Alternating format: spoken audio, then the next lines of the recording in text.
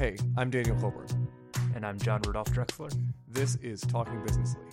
We run a small development agency together. Every week, we have a 1-hour call where we discuss the state of our business.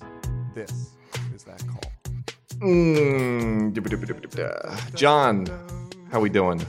Good, Daniel. We recorded yesterday, and we're recording again today. It's a shock, but it's lovely. Yeah. Why are we recording again today, John? We have a special bonus episode with a very special person.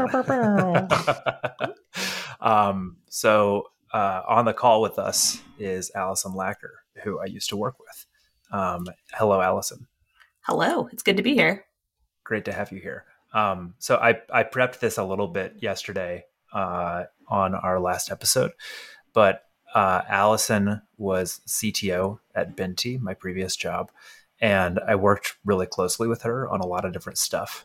And Allison has a unique perspective, partly because she spent a lot of time as like an individual contributor, also a lot of time in management and being an executive, and then also like flexed as a PM at various points. And like I have had, just from working together, I've had like hours and hours and hours of like interesting conversations about like PM work and how PMs work with engineers and how engineers can benefit from thinking like PMs. And so I was with Allison. And so I was texting with her the other day about this.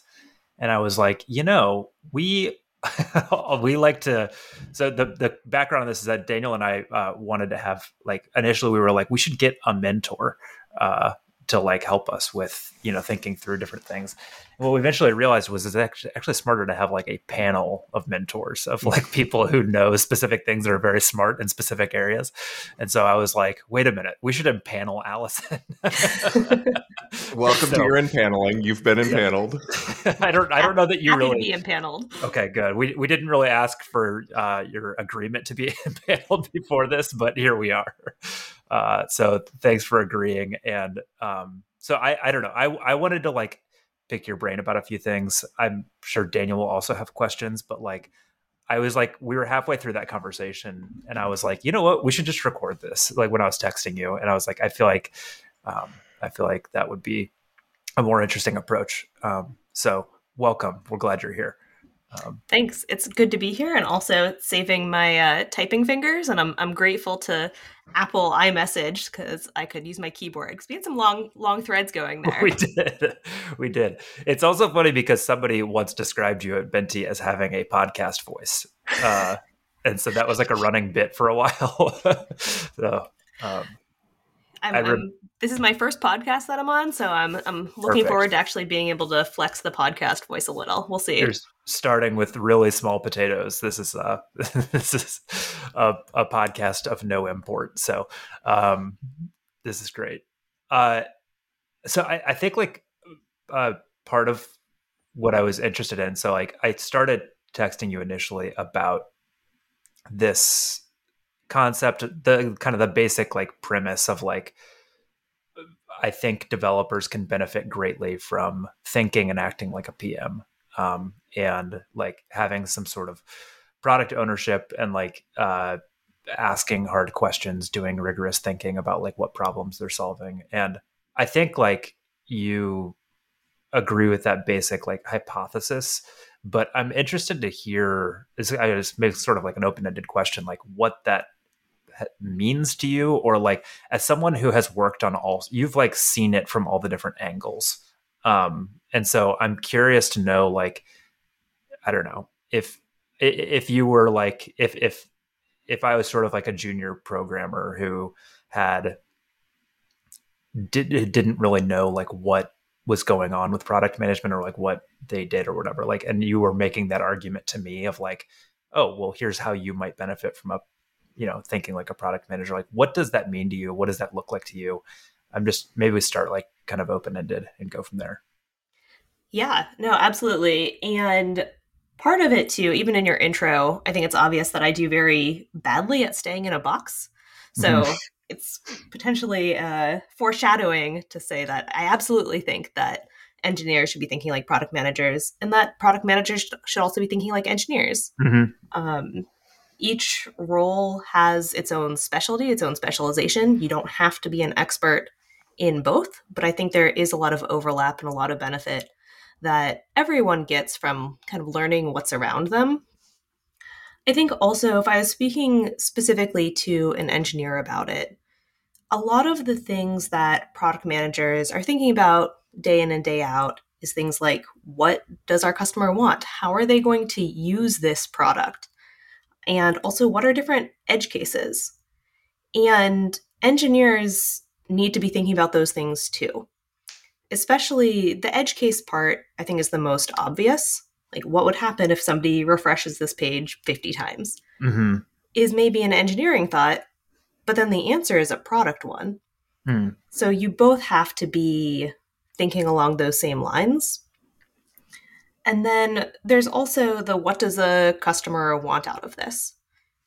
The product manager is probably a little closer to the customer. They've probably been having more user interviews, but ideally an engineer can sit in too. And if you're not thinking about that, you're probably going to go down an entirely wrong direction. And that's just not motivating for anyone. Maybe technically in your job description as an engineer, you don't have to be thinking about this, but it's going to be really frustrating if you have to entirely recode or redo whatever it is. And just speaking personally, I find it a lot more exciting and engaging to be building a product that people will like and use. And so if I know a little bit more about what that is, it is going to make me a lot more effective. Yeah. And it's so interesting because, like, I mean, part of this is that I've been around, like, I feel like I've been around pretty like good-natured programmers. So like this has been part of it. But what's interesting to me is that like I've never met a programmer who's like resistant to that part of it. Of like, you know, when I've invited people to come, like, hey, come do this customer interview with me, or like come think through like the detailed user story and like think through how this is actually going to get used. Everyone who I've like thrown that to, they've been like, oh yeah, absolutely, I would love to understand that better. And so it's like not a resistance from there. It's just there's some natural disconnect that happens, like if you're not intentional about it. I don't know. I think from like a average dev perspective, product feels indistinguishable from management, right? So I think like an average dev sees product as a layer of management, more than, and so they see sort of whatever Scrum rituals or, you know, any of these sort of things that are sort of like part of the sort of rhythm and like owned by the product team, but feel more like accountability measures than actual like to a dev at least feel often like accountability measures instead of like pursuit of truth or pursuit of like achieving our common goal. And so I wonder if like, I think devs are super open to like, oh yeah, I want to go find out whether this is good or bad. I want to go talk to a user and find out whether this feature is necessary or conceived of well or whatever. And so I think that part of product is actually super like appealing to devs. But I think that most devs, when they enter, the first time they enter like a software team, their product manager is just the person who's like, hey, did you get anything done this week? And they're like, you know. I think my potential call out on that is that can depend a lot on the company. Sure. Like sometimes the product manager is responsible for the Scrum rituals and sometimes it's the eng manager or somebody else. But I would agree, I think most engineers do want to know and hear from the customer, with the potential caveat that a lot of engineers don't want to be the ones actually talking or running the meeting. Yeah. So they will usually take advantage of the product manager to help there. Yeah, leading those meetings is a real skill. And like there's parts of, I mean, I guess this is true with like any job. There's parts of the job that were hard for me and there's parts of the job that are easy. And like that particular part of it, of just like sitting down with somebody for an hour and trying to just like ask the right questions until you understand their problem deeply. That was like the part that I was like naturally very comfortable doing. But it's a weird thing because I always want to recommend it to other people. I'm like, oh, just do it. Just go talk to people. I'm like, well, it's hard to talk about because it's like it's not comfortable or natural for everyone, and it just sort of happens to be like the thing that I feel very comfortable with. So I've been trying to think through like how if you had like a small team who didn't have as many, I had like 3 developers and no PM. I'm trying to think through like how you would even recommend to them, like go talk to customers and ask them like really compelling questions until you understand their problem deeply, especially if it's like not of interest or not like a natural thing that they would want to go do. I don't know. That's a hard one. Yeah. I think my suggestion there would be to look at your company. Like, what are your current avenues for talking to customers? And there's probably something. Like, you probably have customer support or customer success, and the developer can even shadow that. And I know we skipped over it, but there was a time that I was on customer support at Binti as well. Really? And yeah. I don't think I was there at that time. That's awesome. I was head of operations for a while, so partially ran Whoa. the customer support team. That's awesome. And it was always really, really interesting listening to customers either contacting us about what they couldn't figure out or what they were struggling with. And that's a different learning in many ways than like the new feature development, but also gets you really close to the customer and learning what they're doing, how they're struggling, or how they're trying to use things. And so that's one option. I think another thing that you are glossing over as like, John, I'm just very good at this. But asking the questions is a skill set too. How to like not be leading or not be like, oh, I think that you're going to do it this way, aren't you? And then having them be like, oh yeah, probably. Or having them even say, hey, like, I really want this feature. You can accept that at face value, but it's likely not the full picture. Totally. So how do you ask the follow-up questions? How do you really dive in? Yeah. Yeah. You pushed a lot on that. And I remember like the whole, I mean, that was I think we were good at that at Benti. There was like a culture of like pressing down on those things. And I feel like I have so many different examples of that, but like it feels like that's a really, really common problem everywhere, is that like a type of request that you tend to get is just sort of like, I wish you would put a button right here, or like, we need a new report that does XYZ.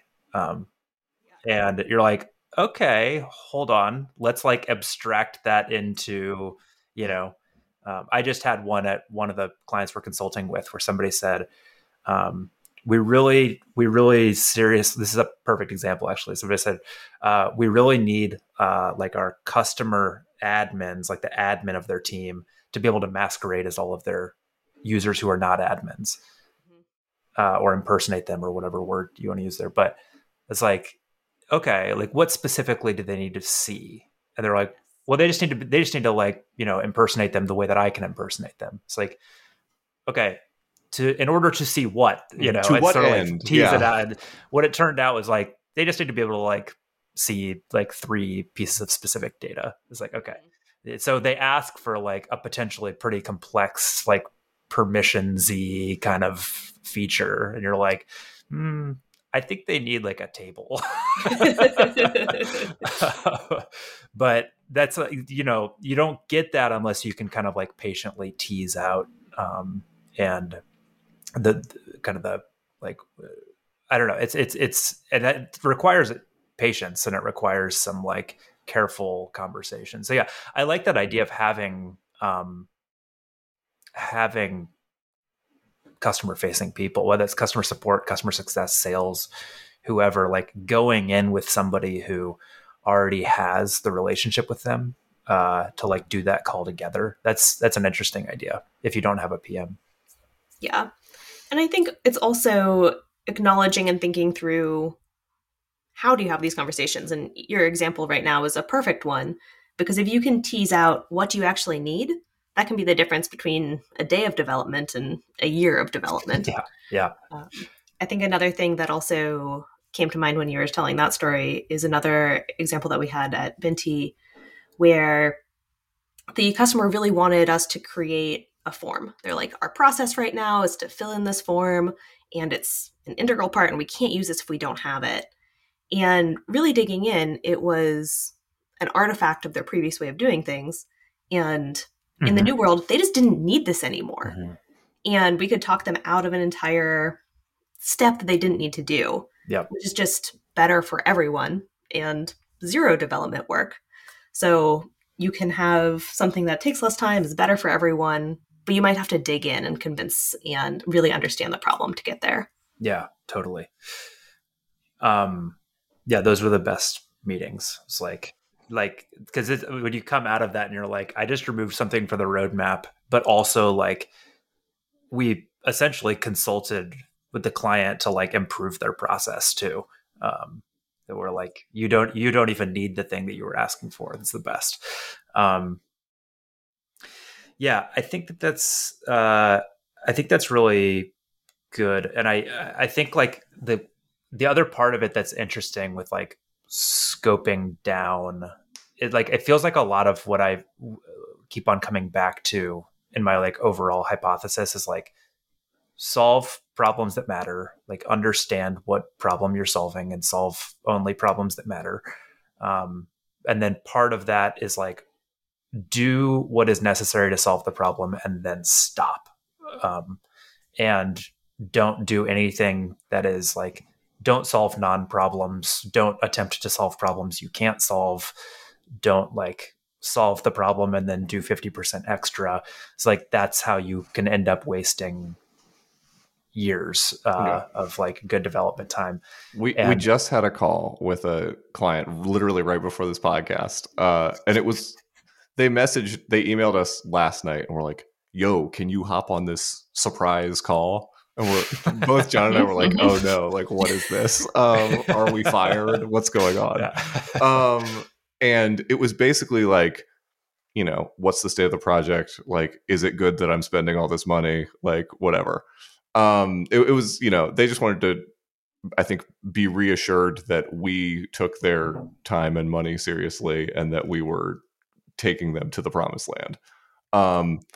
Which I think is a valid thing to check in on every couple months. Yeah, absolutely. So it was a good call, but you know, we were kind of like asked at the end, like, are there any things that you're not saying that like you want to say, right? Which is such a good question to ask. Oh man, I started thinking. I started like, ooh, let me think. But the thing I ended up saying was like, look, we need to be so ruthless with the scope cutting on this project. Like this, we have a tendency, specifically this team, specifically this project, to just like chase shiny things till death, right? And like this is just one of those projects where it's like, if we are not just so extremely ruthless with saying, is this the absolute bare minimum implementation of this feature? Like we will build for 24 months before we launch this, you know, and it's just like, it's not viable for us to do anything we only want to do right now. Like what we want is like so irrelevant to like whether we're going to successfully launch this before we run out of money, you know, like, so I'm like, I'm so on board with that. And I think that like I think the product process for justifying improvements is really interesting to me too, right? Mm-hmm. Where it's like, once you've implemented like that absolute bare minimum MVP spec version of a feature or of a requirement or whatever, like there are all of these, you know, you've got like a gang of engineers hanging out just saying like, ooh, wouldn't it be cool if this, wouldn't it be cool if that, you know, some designer like mocked up a cool interaction. Like we've got all this stuff, right, that we could do to this feature that we've built the absolute bare minimum of.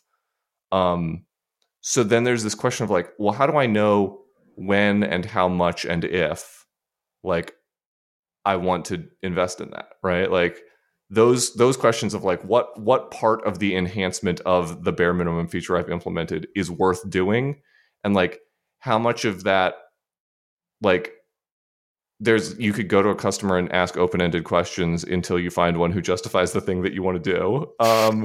You can go to a customer and show them all of your cool ideas and be like, any of these do anything for you, and get the answer you want. Like, how much editorializing do you feel like is appropriate in that question, in that moment? Like editorializing from like within the team. I think some of my reactions to this are, firstly, I internally winced when you said show all the shiny things to a customer. Oh yeah, see what they react to. I think that's appropriate. Yeah. That's what the salespeople are for. They'll do it for you. Or they'll show some things that you had no plans of building. Yeah. Yeah. Sales guy mocked up this feature in Figma and showed it to the customer. But that's definitely a way to get some reactions if you want people to be excited about things and you want to do something. I think that one thing you can do is just wait. You've built the MVP, sit on it, see what people react to. Because I think a lot of the initial ideas might fall out as useful later or might just never come up again. And the other thing is to kind of take notes of ideas too. I think it's really easy to forget some of the excitement, forget some of the things. And then also, this might be controversial or not, I don't know. But sometimes I think it's worth doing something because you're excited about it. Mm-hmm. If there's something that you are really excited and you think would be really cool, and maybe no customer's asking for it, I think it's okay to sometimes take those risks, those chances, and build them. Just keep an eye on how much time you're spending on these, and also think through what's the downside? Like, is this thing that you're building going to require a ton of maintenance or be impossible to remove? Mm-hmm. Or it's really going to take a year and you can't do anything if it isn't built? And budget some of your time for these risky, exciting things, but making sure that it doesn't sink you. Mm-hmm. It's really actually very funny that you mentioned that, because the most successful feature I ever launched was the SMS thing at Benti. And that was something early on when I first came on, and you had been the PM. Can you say what the SMS thing was? It was essentially just that. You don't know, Daniel? Yeah, come on, dude. For the user and the listener. Yeah, exactly. I won't go into like excruciating detail, but basically it was a situation where the user needed to reach out to like it could be just one person, or it could be some large number of people, with a message to basically say like, are you available right now? And we did that using a stock email that was not editable. It was it was an MVP feature. It was like, reach out to them with a stock email. And it was basically like, it'd be great if you could customize this message, and it'd be great if you could send it via SMS. And Allison pointed out, like, when I first joined, Allison kind of went through like, here's a bunch of the like feature ideas that are documented, many of which are like requested by people. And I remember you even said about, you're like, if you could customize this message and send it via SMS, you're like, no one has like, I don't think people had like been specifically asking for it, but you were just like, it feels like it would be really good to do this. Like, it feels like it wouldn't be too hard, and it feels like a good idea. I don't know if you remember it that way. I definitely know there was a combination of requests. I was probably on the opposite side, where I'm like, people really want this to be customizable, and I am terrified about people accidentally leaking private data. Yeah. But that was my security hat on too. Yeah. But we ended up like building it, and it ended up not being that huge. And immediately, like, the numbers, I don't remember the exact numbers, but like that, it was like by far the most like used thing that we ever did, because it was just sort of like, intuitively it makes sense. People are like more accessible from their phones than from email a lot of the time, and these situations are very urgent and quick. And like, it was not a big project. It was basically like one engineer built it, and it was like, people loved it, and it was like So anyway, that was an interesting example because it was like that was something that you were just like, people are not like, this is not a contract requirement for any of our clients, but like clearly it would be smart to do SMS, and then we just like figured out how to do it kind of quick and dirty, and it was like the most successful thing I ever did as a PM. you know. But it's an interesting thing because it's like I do think that there's something there that's like I believe so wholeheartedly and like talk to customers, understand them, write down their requirements. But there's another part of this, which is like having a point of view, you know, and having an opinion and being like, we talked about that a lot at Benti too. Is like, there are things that we just think are the right thing to do. That was an interesting case too, because it's like a very mission driven company. I think authorship is like a very useful, like I think not just allowing your users to design your software, right? But authoring software to some extent is really interesting. I just was at Laracon Australia recently, and one of the talks from someone named Patma, she talked about, so she works at a animal adoption place in Australia, and her talk was on design with friction, basically, and using like design friction to modify user behavior, basically. And so some of the easy examples of friction were like, you know, if you try and delete a GitHub repo, like they make you type out the name of the repo before you can do it, right? Because it's a problem and you shouldn't want to do it. So one of the things she talked about was at this animal adoption site, right? You can go on and like look at all the available animals. And they just don't let you filter by breed. They just don't have a filter for it. And they ran numbers on it. And they were like, yeah, if you let people filter by breed, global adoption numbers go down because people will just filter for the breeds that they want. And they won't see the dogs that they otherwise would have, or cats or whatever, that they otherwise would have adopted because they filtered them out of their search. Right. And so if instead you just let people filter, and this is a very like product manager question of like, well, what problem are you trying to solve? Right. Well, like, what problem are you trying to solve with this dog? Do you want big? Do you want good with kids? Do you want like whatever? Well, let's ask those questions about the specific animal, not about the breed, because there's a lot of like made up pseudoscience bullshit about like what breeds are how. Right. And so it was really interesting. And they were like, it is by far our most requested feature. Daily, we get 50 emails from people saying, why don't you let me filter by breed on this website? I just want, you know, an old English sheepdog. And so like but it's very interesting. They were like, we just decided as a business or as I don't know if they're a nonprofit or what, but we just decided as an organization, like, fuck those people. We're not doing it. And we're just going to like let our sort of authorship of this feature, we're going to introduce the friction. We're not going to let them achieve the goal they're trying to achieve.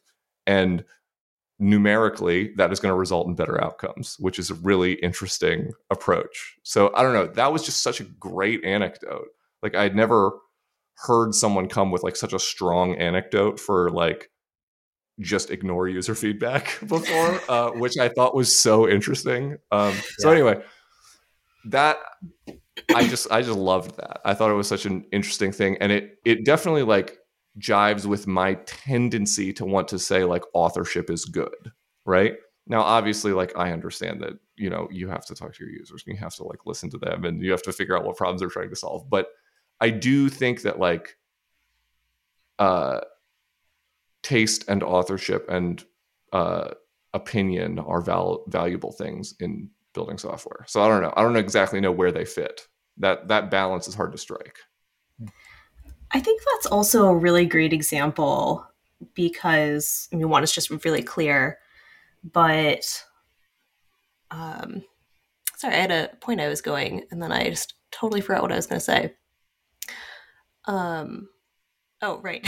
So the idea that you have your customer, who in this case is like the people who want to adopt animals, and then you have a goal, which is to get animals adopted. Mm-hmm.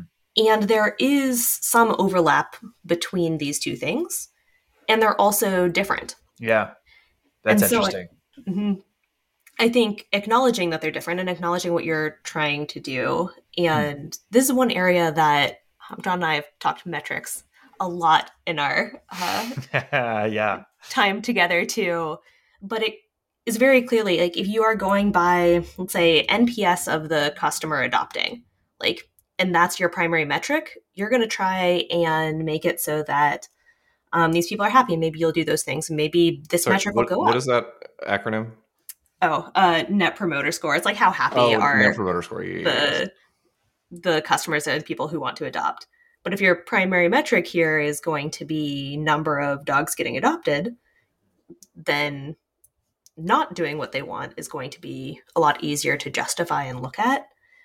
And then you often, in the business world, have an additional thing of who's paying the bills, where maybe you have a goal that is aligned with it, or maybe it's in direct conflict with who's paying the bills, or maybe it's like this example where you have your adopters and your dogs, and there is overlap, but not 100% aligned.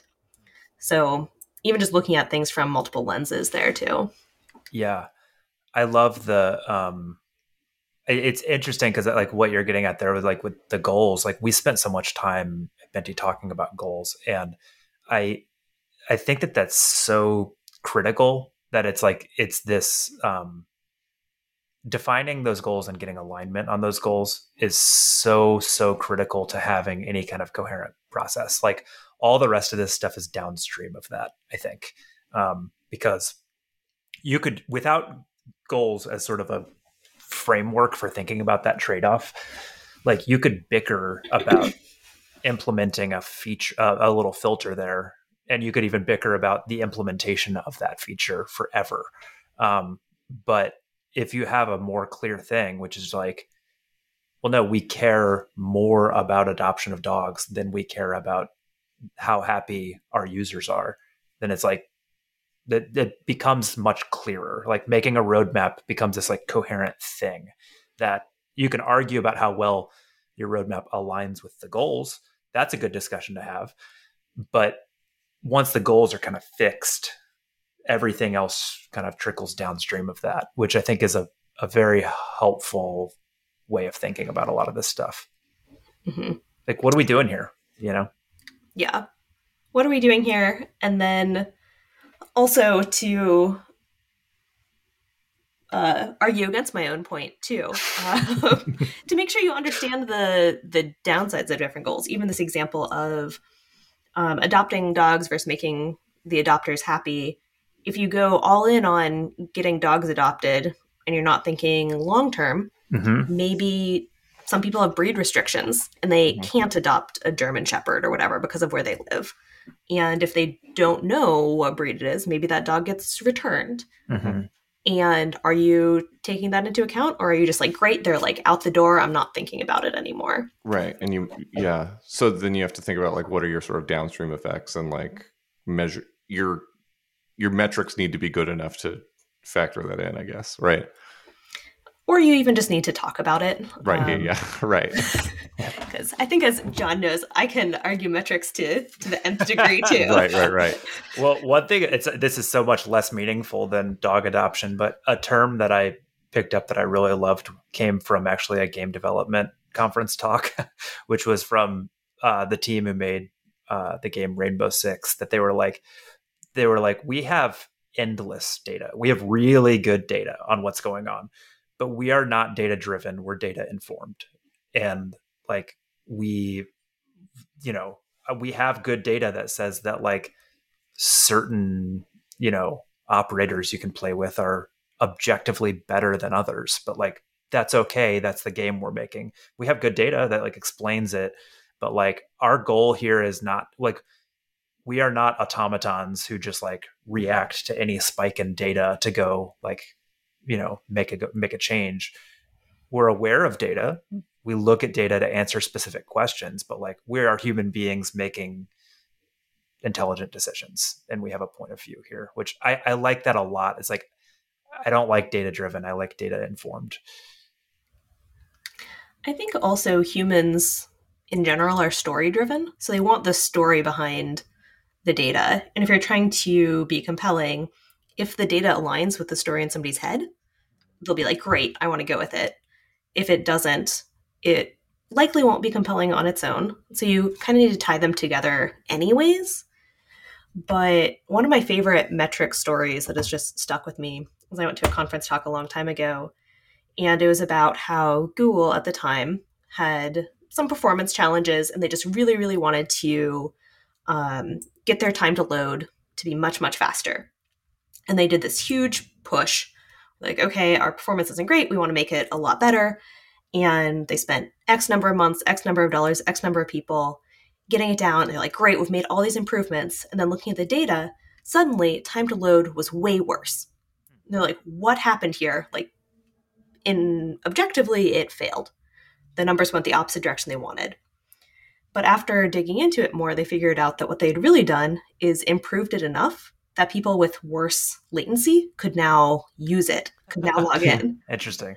And so it's like entire swaths of countries or like people that had much worse internet could suddenly use the product. And looking at just this one number, it failed. But looking at another number, which is the number of users, it was wildly successful. Interesting. That's really interesting. Metrics are very tricky. I feel like I wrote a post about this, which like I don't know if I'll stand with it forever. I've like because they're so tricky, I'm especially for like smaller teams, I'm like I feel like my recommendation is like measure like 5 things that really, really matter and then like stop. Just because like it's so easy to be deceived by the numbers. Not deceived. It's so easy to thinking rigorously about statistics is like famously hard for humans to do. And so like I feel like it's really easy to become like delusional about the numbers that you're looking at. And if you are not good at it, or if your team is not very big, I'm like, you should like know how many users you have. You should know like what features are being used and what features aren't being used. But like, you should know whether you're tracking towards your goals. Like beyond that, I feel very skeptical about the role of metrics and like having like huge complex dashboards. And I don't know. So I'm a poker player, right? And there are everyone who plays poker to any sort of serious degree likes statistics, right? And to some extent, like is constantly thinking about statistics and probabilities and stuff of that nature, and calculating expected value of certain actions and stuff. And yet, there are a huge number of losing poker players who are obsessed with statistics to justify how like it shouldn't have gone that way. Oh, well, according to the numbers, like I should have done this. The outcome should have been this more than it is. I'm just extremely unlucky, right? And so I do think that there's an extent to which like just a sort of contrast between like story driven and data driven. Like I think that people are like extremely narrative driven to the extent that they will like hijack metrics to back the story that they want to have been true. So often that like I think unless you have someone who's extremely dedicated to like interpreting data as accurately as possible, like you will almost always like feed your data into whatever story engine you're currently driving, right? And that I've just seen it so many times where like data ends up getting weaponized or abused in places where it's like it's not really what the data is saying, but like you have definitely co-opted it to do the thing that is most valuable to you in this sort of situation, right? So I think within organizations it can often get weird with data where like, you know, there's this old thing that like once a metric becomes a goal, it ceases to be a useful metric, right? And like I think that I've so rarely seen metrics not become goals, you know? Like I've very rarely seen a metric that just remained an informational metric. It very quickly became like all right, well, you need to get this to 35 and you need to get this down to 14 and you need to get this up to 85. And like those numbers, all of a sudden, like everyone's robbing Peter to pay Paul to get their specific number to the right number, right? So I don't know. That's my skepticism of sort of metrics in general, is that like I think that people will, as soon as they figure out what metric they're trying to game, they will game it, you know? I think I agree with all of that. And it's funny, as somebody who absolutely loves metrics, and I think I've made a dashboard almost instantly for every team I've ever been on. Mm-hmm. I also should caveat, I really appreciated the dashboard you built for my team. I think the other call out is I try wherever possible to have conflicting metrics. So like in engineering, how fast you ship versus uptime. Yeah, And that's great. I love that. because, you know, the thinking through the gamification, or if you want to have as much uptime as possible, you're just not going to change anything. Just make everything really robust. As soon as it works, great. Don't make any changes. But then if you have another one, that's okay. How quickly are you getting new stuff out there? Things are going to break when you try to move really quickly. And so making that balance, making it so that hopefully when if you tried to game one, whether intentionally or not, and I think a lot of times there's this cynicism or skepticism of like people will try to game it. And yeah, some people will intentionally and some people will accidentally, just because that's what you're saying you value when you put that forward as a metric. But it's complicated. I still love them. Yeah. And all these things are true. No, I agree. There's a lot of our clients, and honestly, like a lot of like the Laravel world in general tends to be like bootstrapped businesses. Like there aren't nearly as many sort of like VC funded businesses with like high burn down that are like Laravel based. I think Laravel tends to be very attractive to like solo founders or small teams, right? And so we just end up on a lot of bootstrapped business projects, right? Mm-hmm. And I do think that like the role of metrics is probably a lot stronger in businesses where you're able to deploy more at a problem, right? Where it's like, hey, we actually need to decide where to put 100 devs, right? Not like, a problem I've ever faced, but right. I believe that problem exists somewhere. Yeah, when you need to decide like where to put the energy of 100 people, like that's a really metrics type of question. No one is going to editorially just kind of like sit and reckon the right answer to that question without a little bit of data, right?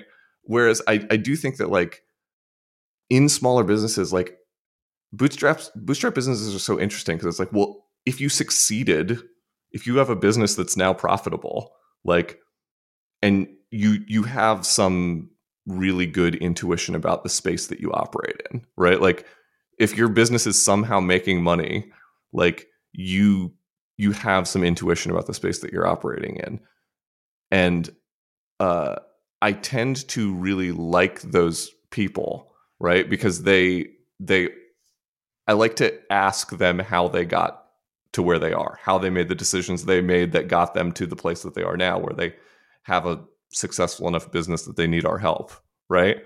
And so then there's this next step of like, often when people are coming to us, they're right at an inflection point where like the processes that got them, you know, to their first $1 million a year is not going to get them to the next place, right? Where they have to grow, they have to scale, they have to start doing things differently than they did them to get to where they are.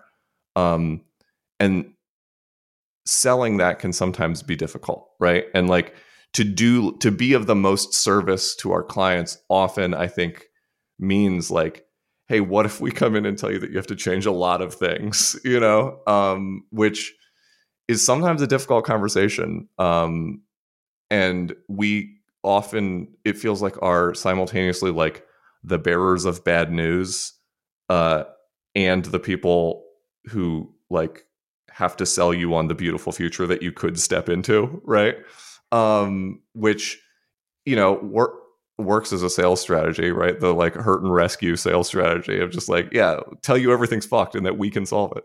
But I do think that like often we enter into situations where people are like, oh yeah, we have just been intuiting our way along this whole time, and we've gotten like a successful working business. And now we're in the middle of like, our old software didn't work, so now we're like rebuilding the whole system or whatever. And we're in the middle of like a big thing, and we realized it was too big for us, and so then we called you.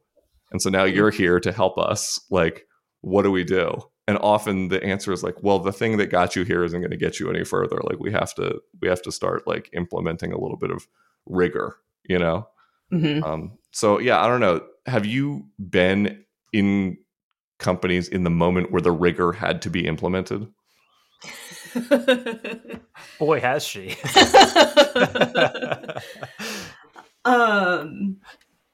Yes. I've been through 2 startups growing in different phases. Binti, I was there from 3 to, I don't know, 150 employees or so. And then I was previously at a different one that was kind of the 100 to a couple thousand people phases. And I've noticed that that point where you need rigor is different at different companies and different on different teams. And it's needed in different areas too. One of the things that actually first came to mind, though, when you were talking was thinking about old technical decisions. So at Binti, when I joined, there was kind of a prototype, an MVP that was pretty functional about some things and had kind of just been built in a couple days, hackily, to see, like, what can we do? Is it going to solve the problem? And over time, you build on that because it works, and why not? And because you still haven't gotten 100% proof that what you're doing is the correct thing. And over time, these decisions grow, they change, and maybe the entire problem set that you're solving is different at a certain point. And one of the biggest tensions I've noticed actually is new people coming in and saying like, hey, why did you make this decision? Like, this thing is just not functional. It's really annoying to use this old technology, or we have to learn this thing that is non-standard that nobody else in the industry uses. Like, why was this decision made? And it can become really difficult to maintain that empathy for maybe this was the right choice at that time. And it's not that the initial engineers were bad engineers. Maybe they randomly chose it because they had 500 choices to make that day. And maybe it was still the right choice at that time. And maybe it wasn't, but it got us to this point. And as an engineer who like made some of those calls too, and be like, hey, like, I think every engineer looks back at their old code and they're like, what jerk made that? And they're like, oh yeah, that was me. But also then defending it against new people and kind of that tension within yourself too of, hey, maybe it wasn't a terrible call and man, I wish I'd made a different call. It's not exactly the same thing that you're talking about, but I think it is similar too. And what we try to do about it is just kind of open up that conversation around, hey, like, we could have made this different call, but it brought us to this point, and maybe now is the right time to make a change. But why? Like, what were the choices that went into the decision then? What are some of the different factors now? It might mean that, the scale is different now, or the problems that you're solving is different now. And being okay with, there was a decision, it got us this far, and now it's time for a different change. I think also it can be with different things. Like maybe you use Gusto as a payment provider to your employees up to a certain point, and then it just is not built for companies that are bigger than that. So you have to make this big change. It doesn't mean that it was bad to have done that in the past. It just means that it got you to this point. And now that you're a bigger company, that you're doing different things, you need a different one. So I think my takeaways are just approaching it with empathy and saying that it was a necessary choice, or it was a different thing that you were doing before, and now it's a different company essentially at a different scale. It's such a great point about the empathy, to always remember. Like, this actually just came up with the previous client. This came up all the time at Binti, but it came up with the previous client where I was like, we were talking about like how that we're essentially building a new site, a new version of the old site.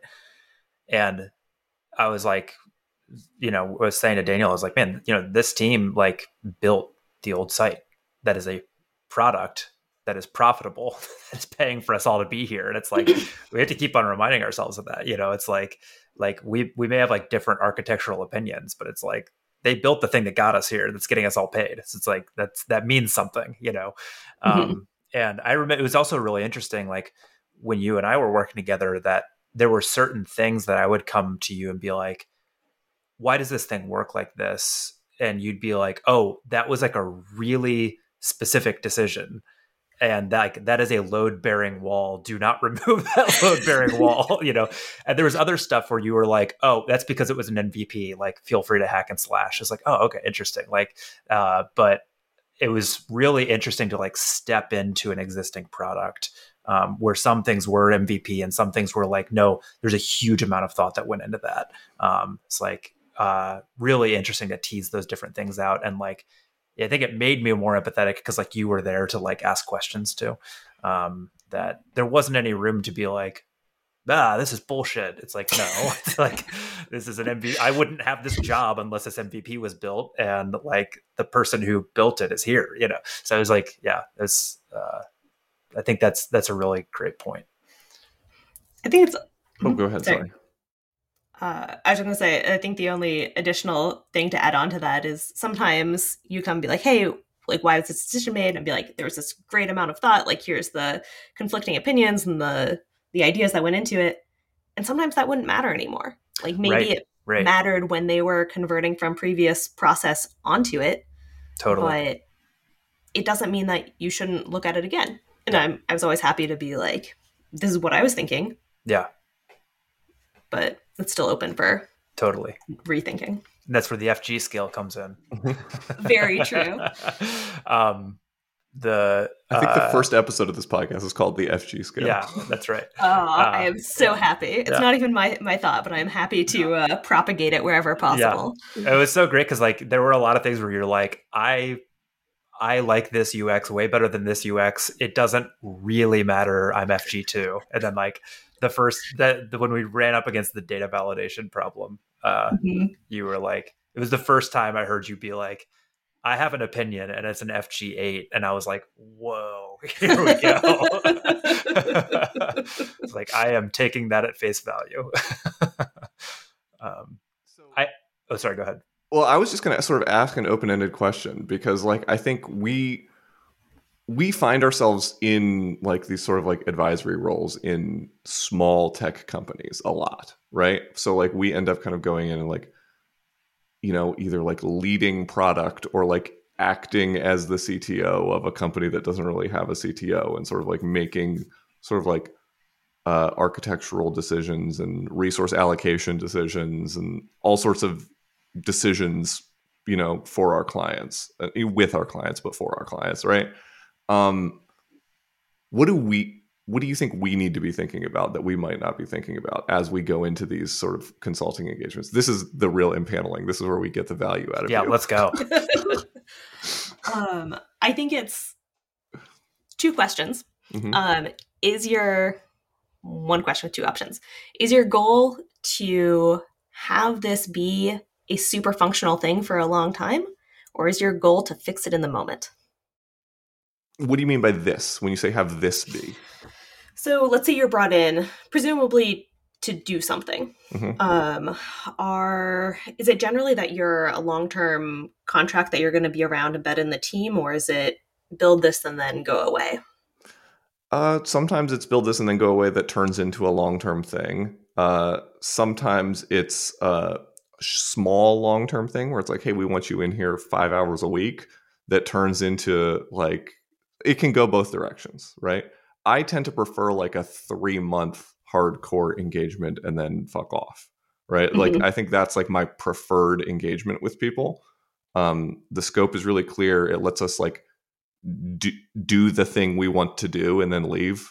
Mm-hmm. And then why don't you live with it for a couple months and then bring us back for the next thing, Mm-hmm. I've had a lot of success with those sorts of engagements, but we've had both. We have someone we've Mhm. been working with for a year plus right now, where we're doing all the product and some engineering and stuff like that too. Nice. One of the first things I was thinking of when you were talking about making architectural or technical decisions or product decisions is who has to carry those on after you, Yeah. and are they going to immediately want to change it? Right.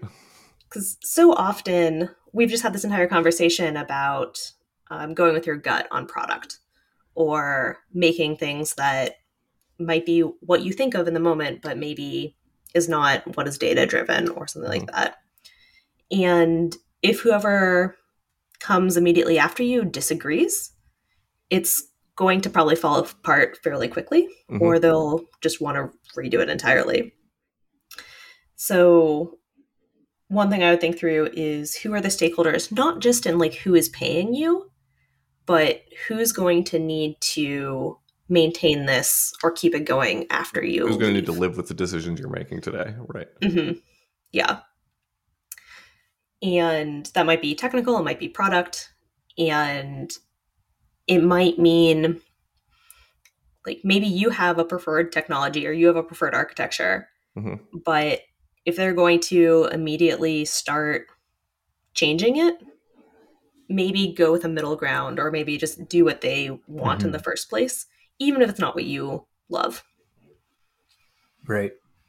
Yeah, I think sort of that, like, it's an interesting conversation to have, knowing you won't be there, right? Mm-hmm. Like, I think like that's the kind of conversation I'm always having, is like, hey, are you going to be able to live with this when we're gone, right? Mm-hmm. And so often, like, I'm advocating things because I think that you'll be able to live with this when I'm gone, right? Like, and like if we spend some time now building a little bit of a framework around this, it will be easier for you to build new features around this in the future when we're not here, right? And Mm-hmm. so, but yeah, you're right. Like that, as a consulting firm or whatever, it's easier, or it's more important for us to like think in terms of like, when we're gone, how does this continue to live? Yeah. Something else, when you are asking questions about when rigor changes in a company and things along those lines, something I often wished I had done more earlier was document decisions. Like, why did I Yeah. choose this technology? Was it carefully thought out, or was it two things seemed roughly equal and I chose at random? Because then in the future, I think you get a lot more of that empathy built in around, hey, Allison chose it at random, so I'm not going to hurt any feelings, or I'm not going to make a catastrophic mistake by changing it. Or, hey, there was all these things that were thought through and those aren't relevant anymore. But hey, Allison sure thought about those options.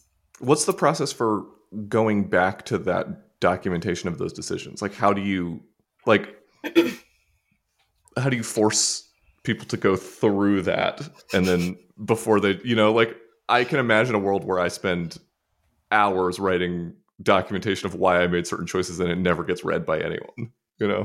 Yes, absolutely. It's a fantastic question. Something I've been trying to do more of in general is to not spend tons of hours writing documentation, but to take notes as I look through. Like if I need to decide between what technology I'm going to use, I'm probably going to have like 20 tabs open. And it's the difference between writing that all down on a different scratch note versus making the decision and moving on. If it's been a fairly robust requirements doc, I've definitely like linked back to it if I'm still around. Be like, hey, like these were the decisions that requires you being around, which is not going to happen for probably anyone, really. Even if you're embedded in a company, you can't guarantee that. I always like, wherever possible, inserting it into where somebody's going to be looking, exactly to your point. If they're looking in the code, writing a comment. It can be a big comment or like a link to documentation. I've definitely stumbled across other people doing that in the past and appreciated it. But it's a great thing to think through. Like, how are you going to put this in somebody's way so that it's not a waste? And at the same time, if I'm taking notes on it as I'm already deciding, hopefully it's not a waste anyways. Hopefully it's just part of my process and it was useful to me in the moment, because you're right, you don't want to spend 100 hours and then it never be looked at again. Right.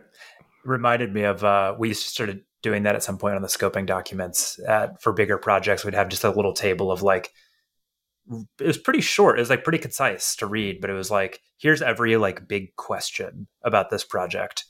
Here is the answer if we have answered it, or like highlighted if we have not yet answered it. And then like, here's who was in the room and what the date was when we decided. And it's a really powerful way of just being like, check this. Like if you have a question, there's a good chance it has already been asked. And maybe it was actually answered 6 weeks ago by like Allison and John and 2 other people, So, and I think this is the type powerful of thing, like I picked this up. So I used to work at an agency called Titan, which is kind of like, at the time especially, was kind of like the go-to Laravel dev shop, right? And I learned a lot from the leaders of Titan. And one of the things I learned was like CYA notes always, right? Like you never know when you're going to, be called upon to prove that you are earning your salt or whatever, right? And so those sorts of notes are extremely valuable just from a cover your ass perspective of like, look, maybe, there's a leadership change over there and someone comes along and says like, you guys aren't living up to your end of this deal. Like we need to be able to prove that we are. And I think that like just accounting for those decisions are key. And, being able to say like, this was our decision, this was your decision. Like in this case, we're operating according to what you told us to do. In this other case, you asked us to make a decision and we did. And so we're going with that. Like those are important because, one day someone will threaten to sue us. Like that's just part of the business.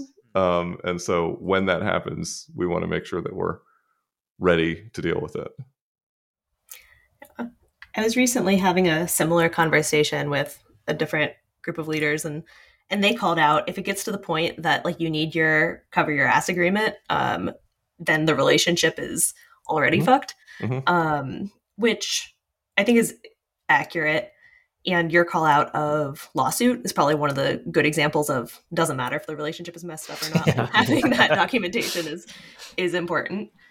But it's useful, I think, either way, both for that empathy in the future, like what did we think about in the future, or something that I think John and I experienced a fair amount is some of the big projects would have a lot of conversations, and maybe you'd have one and be like, okay, we want to go this direction. And then later on, it kind of changes back to a previous thought. And if you don't have all those like documented, you're going to go through the same conversation again. And so being like, hey, we thought about these things and this is why we didn't go this way, or now are we okay with these things, was useful. This also gets at this is a little side note, but an interesting thing about like, we just had a client ask us, like, we're pretty far ahead on scoping. And he was like, does it seem worth your while to go scope like everything? Like, does it make sense to go scope like 1,000 points of work? And I was like, I don't know. Like things change so much. And like for that, like final ticket we scope, that's like not going to get worked on for 2 years. Like how valuable is it to have a perfectly scoped thing that like, we don't know what the world looks like in 2 years. And whoever's working on that 2 years from now might have a really hard time getting into my shoes to like understand why. I don't know. I'm like getting that far ahead on scoping. If you don't have to, like, I don't know. It was just an interesting thing because he wasn't saying like, go do it. He was just like, would that be a good use of time for you to just go scope our entire future? And my intuition was like, I don't think so. I think I want to be like 2 projects ahead. I don't think I want to be 5 projects ahead. I think that's weird, actually. I don't know. I think I would agree with that, except that it's useful, I think, to have some of your thoughts written down. Like the number of tickets we had in the backlog at Binti that were something like a sentence that made no sense in the future, but had 50 comments with people being like, yes, definitely. Right. Yeah. That was never fun. No. And then also I think planning ahead projects that are dependent on previous projects, I wouldn't do. Yeah. But if there's anything solo or any small tickets that could be done interspersed or along the way, those are probably worth scoping out. Yeah. I had one other thing I was going to ask, but I also want to check. I know we're over right now. Does anyone need to run? Totally fine if you need to. I don't have something right now, but if you need to go. Okay. All right. We'll keep it brief. It relates to some of the things we were just talking about, but one of the things that you did a lot of, like you had to do a lot of at Benti, was thinking through new processes and like implementing new processes. And this is something I'm thinking about a lot, because I think to a lot of people, to a lot of developers, product sounds like process, and people are, understandably, because they've been burned in the past or whatever, are like allergic to process. And like, I get that. And so I like, one thing that I'm interested just to hear how you think about like implementing new processes and things like that. That's kind of the general thing, but I'm also like trying on this new hypothesis that I think a lot of product processes and like agile in general exists to basically solve communication problems. And we're working, this is like kind of a special case, but like we have this one client where we basically have two full-time people, and me and Daniel and one other person are splitting like 64 hours to do this thing. There's extremely high trust, and everyone like very clearly understands the goals, and like there's almost no process in place. We're just like crushing it. We're just flying through it, and there's just no issues anywhere. And it keeps on like, it's this nagging question to me that I'm like, does process just exist to like bridge these communication gaps? And like, if everyone was just like communicating well, how much process do you need? I don't know. And like, because I want to be really minimal with process because people are so allergic to it. So I don't know. That was like a lot of thoughts, but like, how does that sit with you? Does that resonate? And like, how do you think about like when to implement process and how to keep it lean? I would 100% agree. I think process is there to bridge communication gaps. I also think there is a scale at which just communicating a lot starts to fall apart. Totally. And so that might be, again, at a company when you need to introduce rigor at a certain point. And it might not be because the product manager and the engineers aren't talking. It might be because product and sales aren't talking, or engineers and customer support aren't talking. And that's when process starts to become useful. Yeah. I think the other thing is, again, going back to goals, like just being really clear on why do you want to add the process and getting people aligned to that goal. Because if they don't understand why the process is there, people are going to make up their own reasons for it. Mm-hmm. Like, let's say you're trying to add a process around making sure every ticket is estimated before a sprint starts for size. The assumption is probably going to be, great, the product wants me as an engineer to work faster, and they're trying to keep tabs on what I'm doing, and they're trying to make sure that I'm only doing what they tell me to do. But if you had previously aligned on like, hey, we're really bad at hitting our goals, and we want to understand like what is taking longer than expected and where the problem areas are. I think if you come in as a manager or a product manager and you say that, it still might not be trusted. It's going to be like, okay, but really, like, you're just trying to get me to move faster. But there's one area that I always really appreciated retros on. Yes. So if you have a conversation instead with product and engineering and say, hey, where are we not doing as well as we expect? And everyone's like, there's all these hidden complexities that we don't know about. And you can say, great, like, how can we find some of those? Then you can come to a process that maybe is the same process, but gets more alignment behind it. Yeah. I like that. I love that how retros, you use the word alignment there. Like, I love how retros, since it opens it up to everybody and it's this like group conversation, then it's like, let's as a group, like, diagnose a handful of problems. and then center anything new that we introduce. Let's like center it around those problems. I think that makes a lot of sense. And it's interesting. One of the other things that's interesting to me is like similarly to like the whole like scoping down, like you scope down by asking like, what problem does this ticket solve?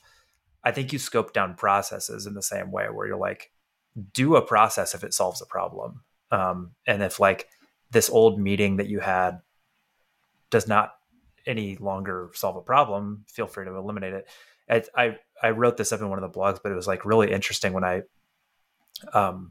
I started at Benti, the team who I was with, and like Rahul specifically, the lead engineer I was working with, like he was like, here's what I need from you. And like, here's how we can work together. And we kind of like gradually developed a process through retros together that like worked really well for us. And then he became a manager. Some things moved around. I got a new lead, and like the new lead was like, I hate this. Like, I don't like this process at all. I was like, that's fine.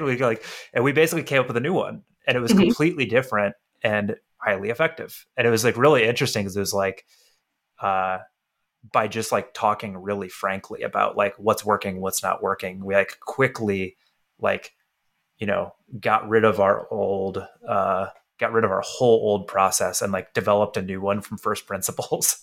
And it was like, my weeks looked so different, but both of them worked. Yeah. And I think that's interesting. Yeah. And I think that's absolutely true. I think it's great to entirely revisit a process when the people involved changed. I think it's also a process can involve more than the people doing it day to day. So if it's the product manager and the engineering lead, let's say, two entirely different processes could work for two different people. But if you need to be using it to do quarterly planning that involves interacting with other teams, there might be this third party that needs to be considered that may or may not be immediately. Yeah. And I find that that's often one of the trickier ones. Yeah. Because the people involved doing the majority of it are like, we don't care about that. That's not our day-to-day. This process is getting instituted on us. But then that's where it comes back again to like, what problem are you trying to solve? Yeah. And just thinking through that part that might not be the core circle, but like that second circle. Yeah. It's so funny. This is a last little thought on this is there was a great conference talk actually recently from Daniel's former employer, the head of Titan, who's like doing what we're doing, but for bigger companies generally. And they've been around for a long time, and they're great. And I think they're angling pretty strong to just like do big enterprise contracts, because that's like what they're great at. And there's obviously a ton of money there. But he did this conference talk about what is the enterprise, and like broke it down from all these different angles. And then eventually he was just like, basically it just means hard. Everything is hard. Deployment is hard. Management is hard. Hiring is hard. Teams are hard. Like building like some sort of like harmonious architecture between all these different teams is very hard. Like all of it is hard. It's like, that's what the enterprise means. It's like, that sounds right. Like, and we started getting into that at Benti. We know like it was not huge, but going from, I don't know, I was there when we went from like 30 to over 100 people. And it was like, I was like, oh, this is becoming way harder. There's like the thing you just mentioned, like that, like, yeah, there's the PM and the eng lead, but like, what about everyone else? And it's like, yeah, it's hard. Yeah. I think especially with enterprise as well, is you have your company. So you have your engineering team, your product team, your sales team, your support team. And then on the enterprise side, they also have their IT team and their sales team and their leadership team, and then their boots on the ground.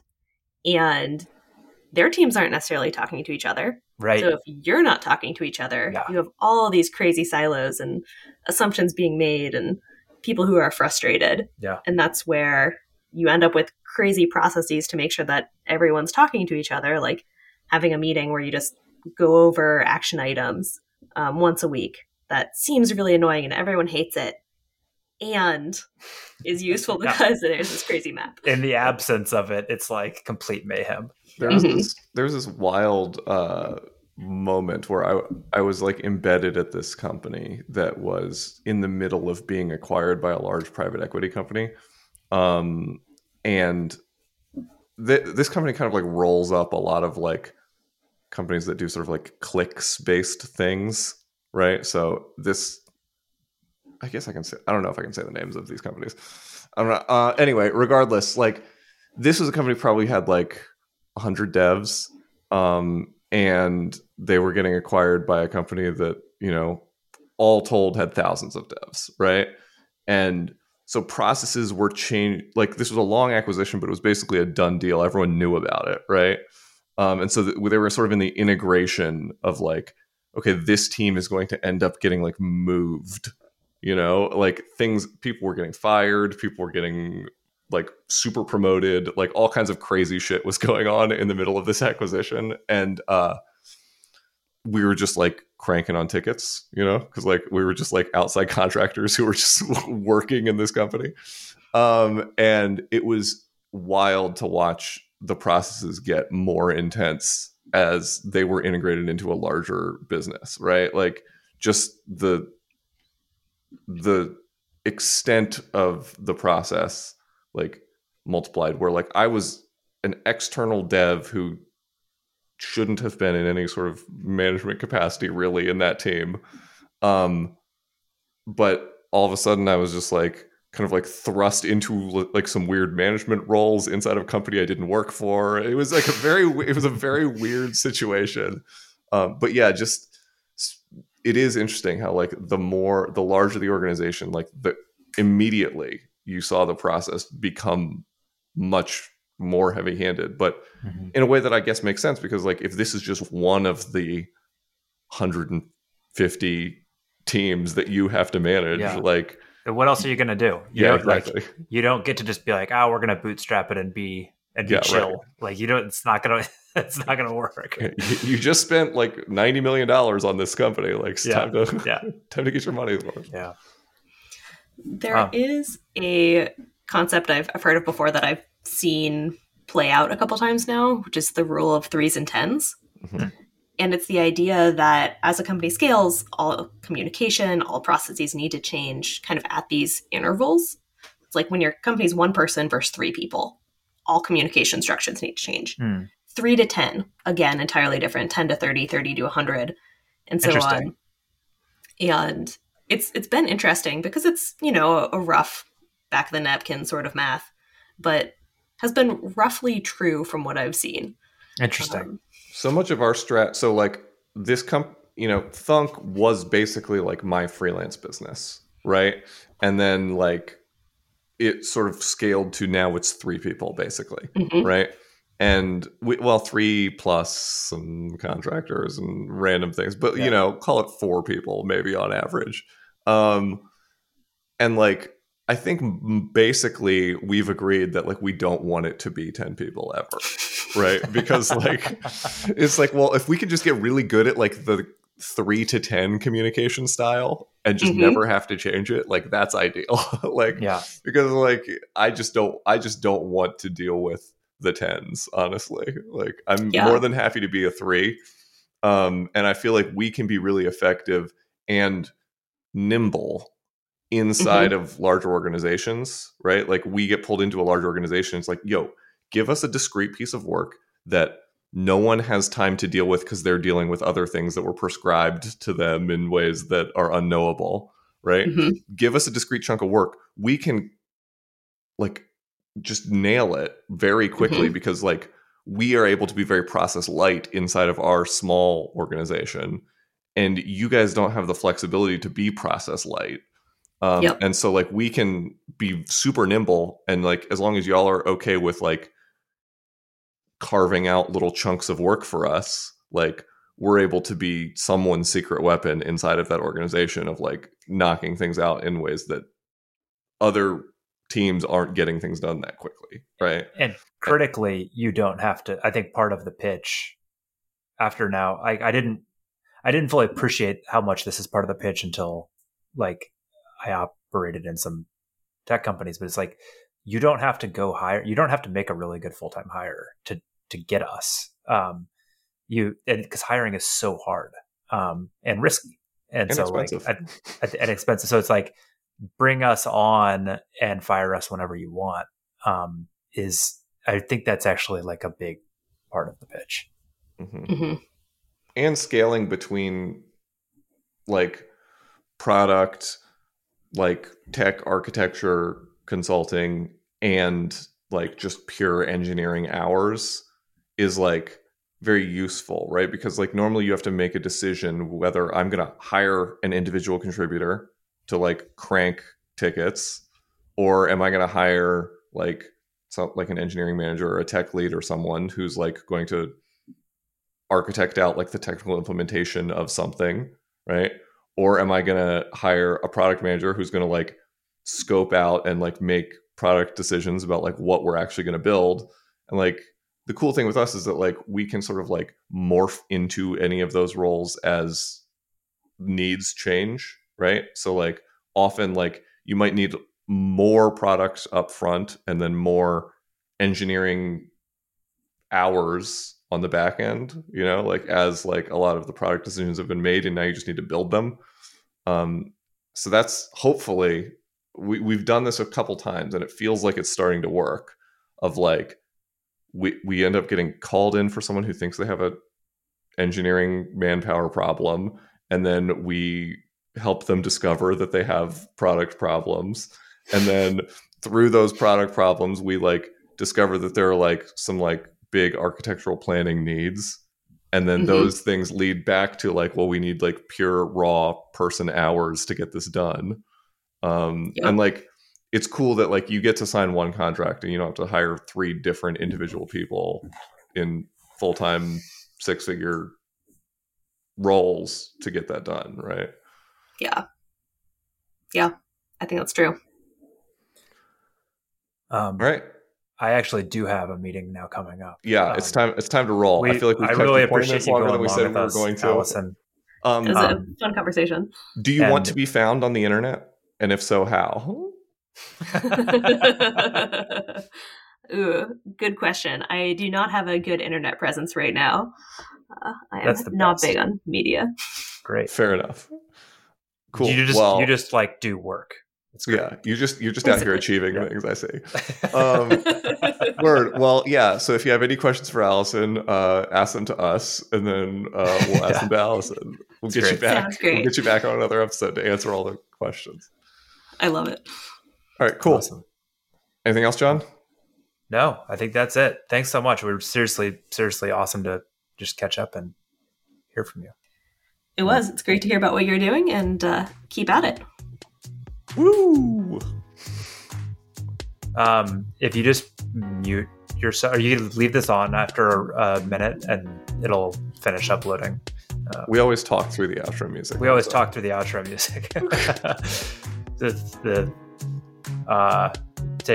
Remove my professional voice and just go back into talking behind. This is one of our small bits, is that we talk about uploading the files during the outro music every time. It takes a minute for the file to upload, so if you just leave this open for a minute after we're done. That was fun though. I enjoyed that. Yeah. I have so many more questions. Yeah, I know. I want to not record some of them. Yeah.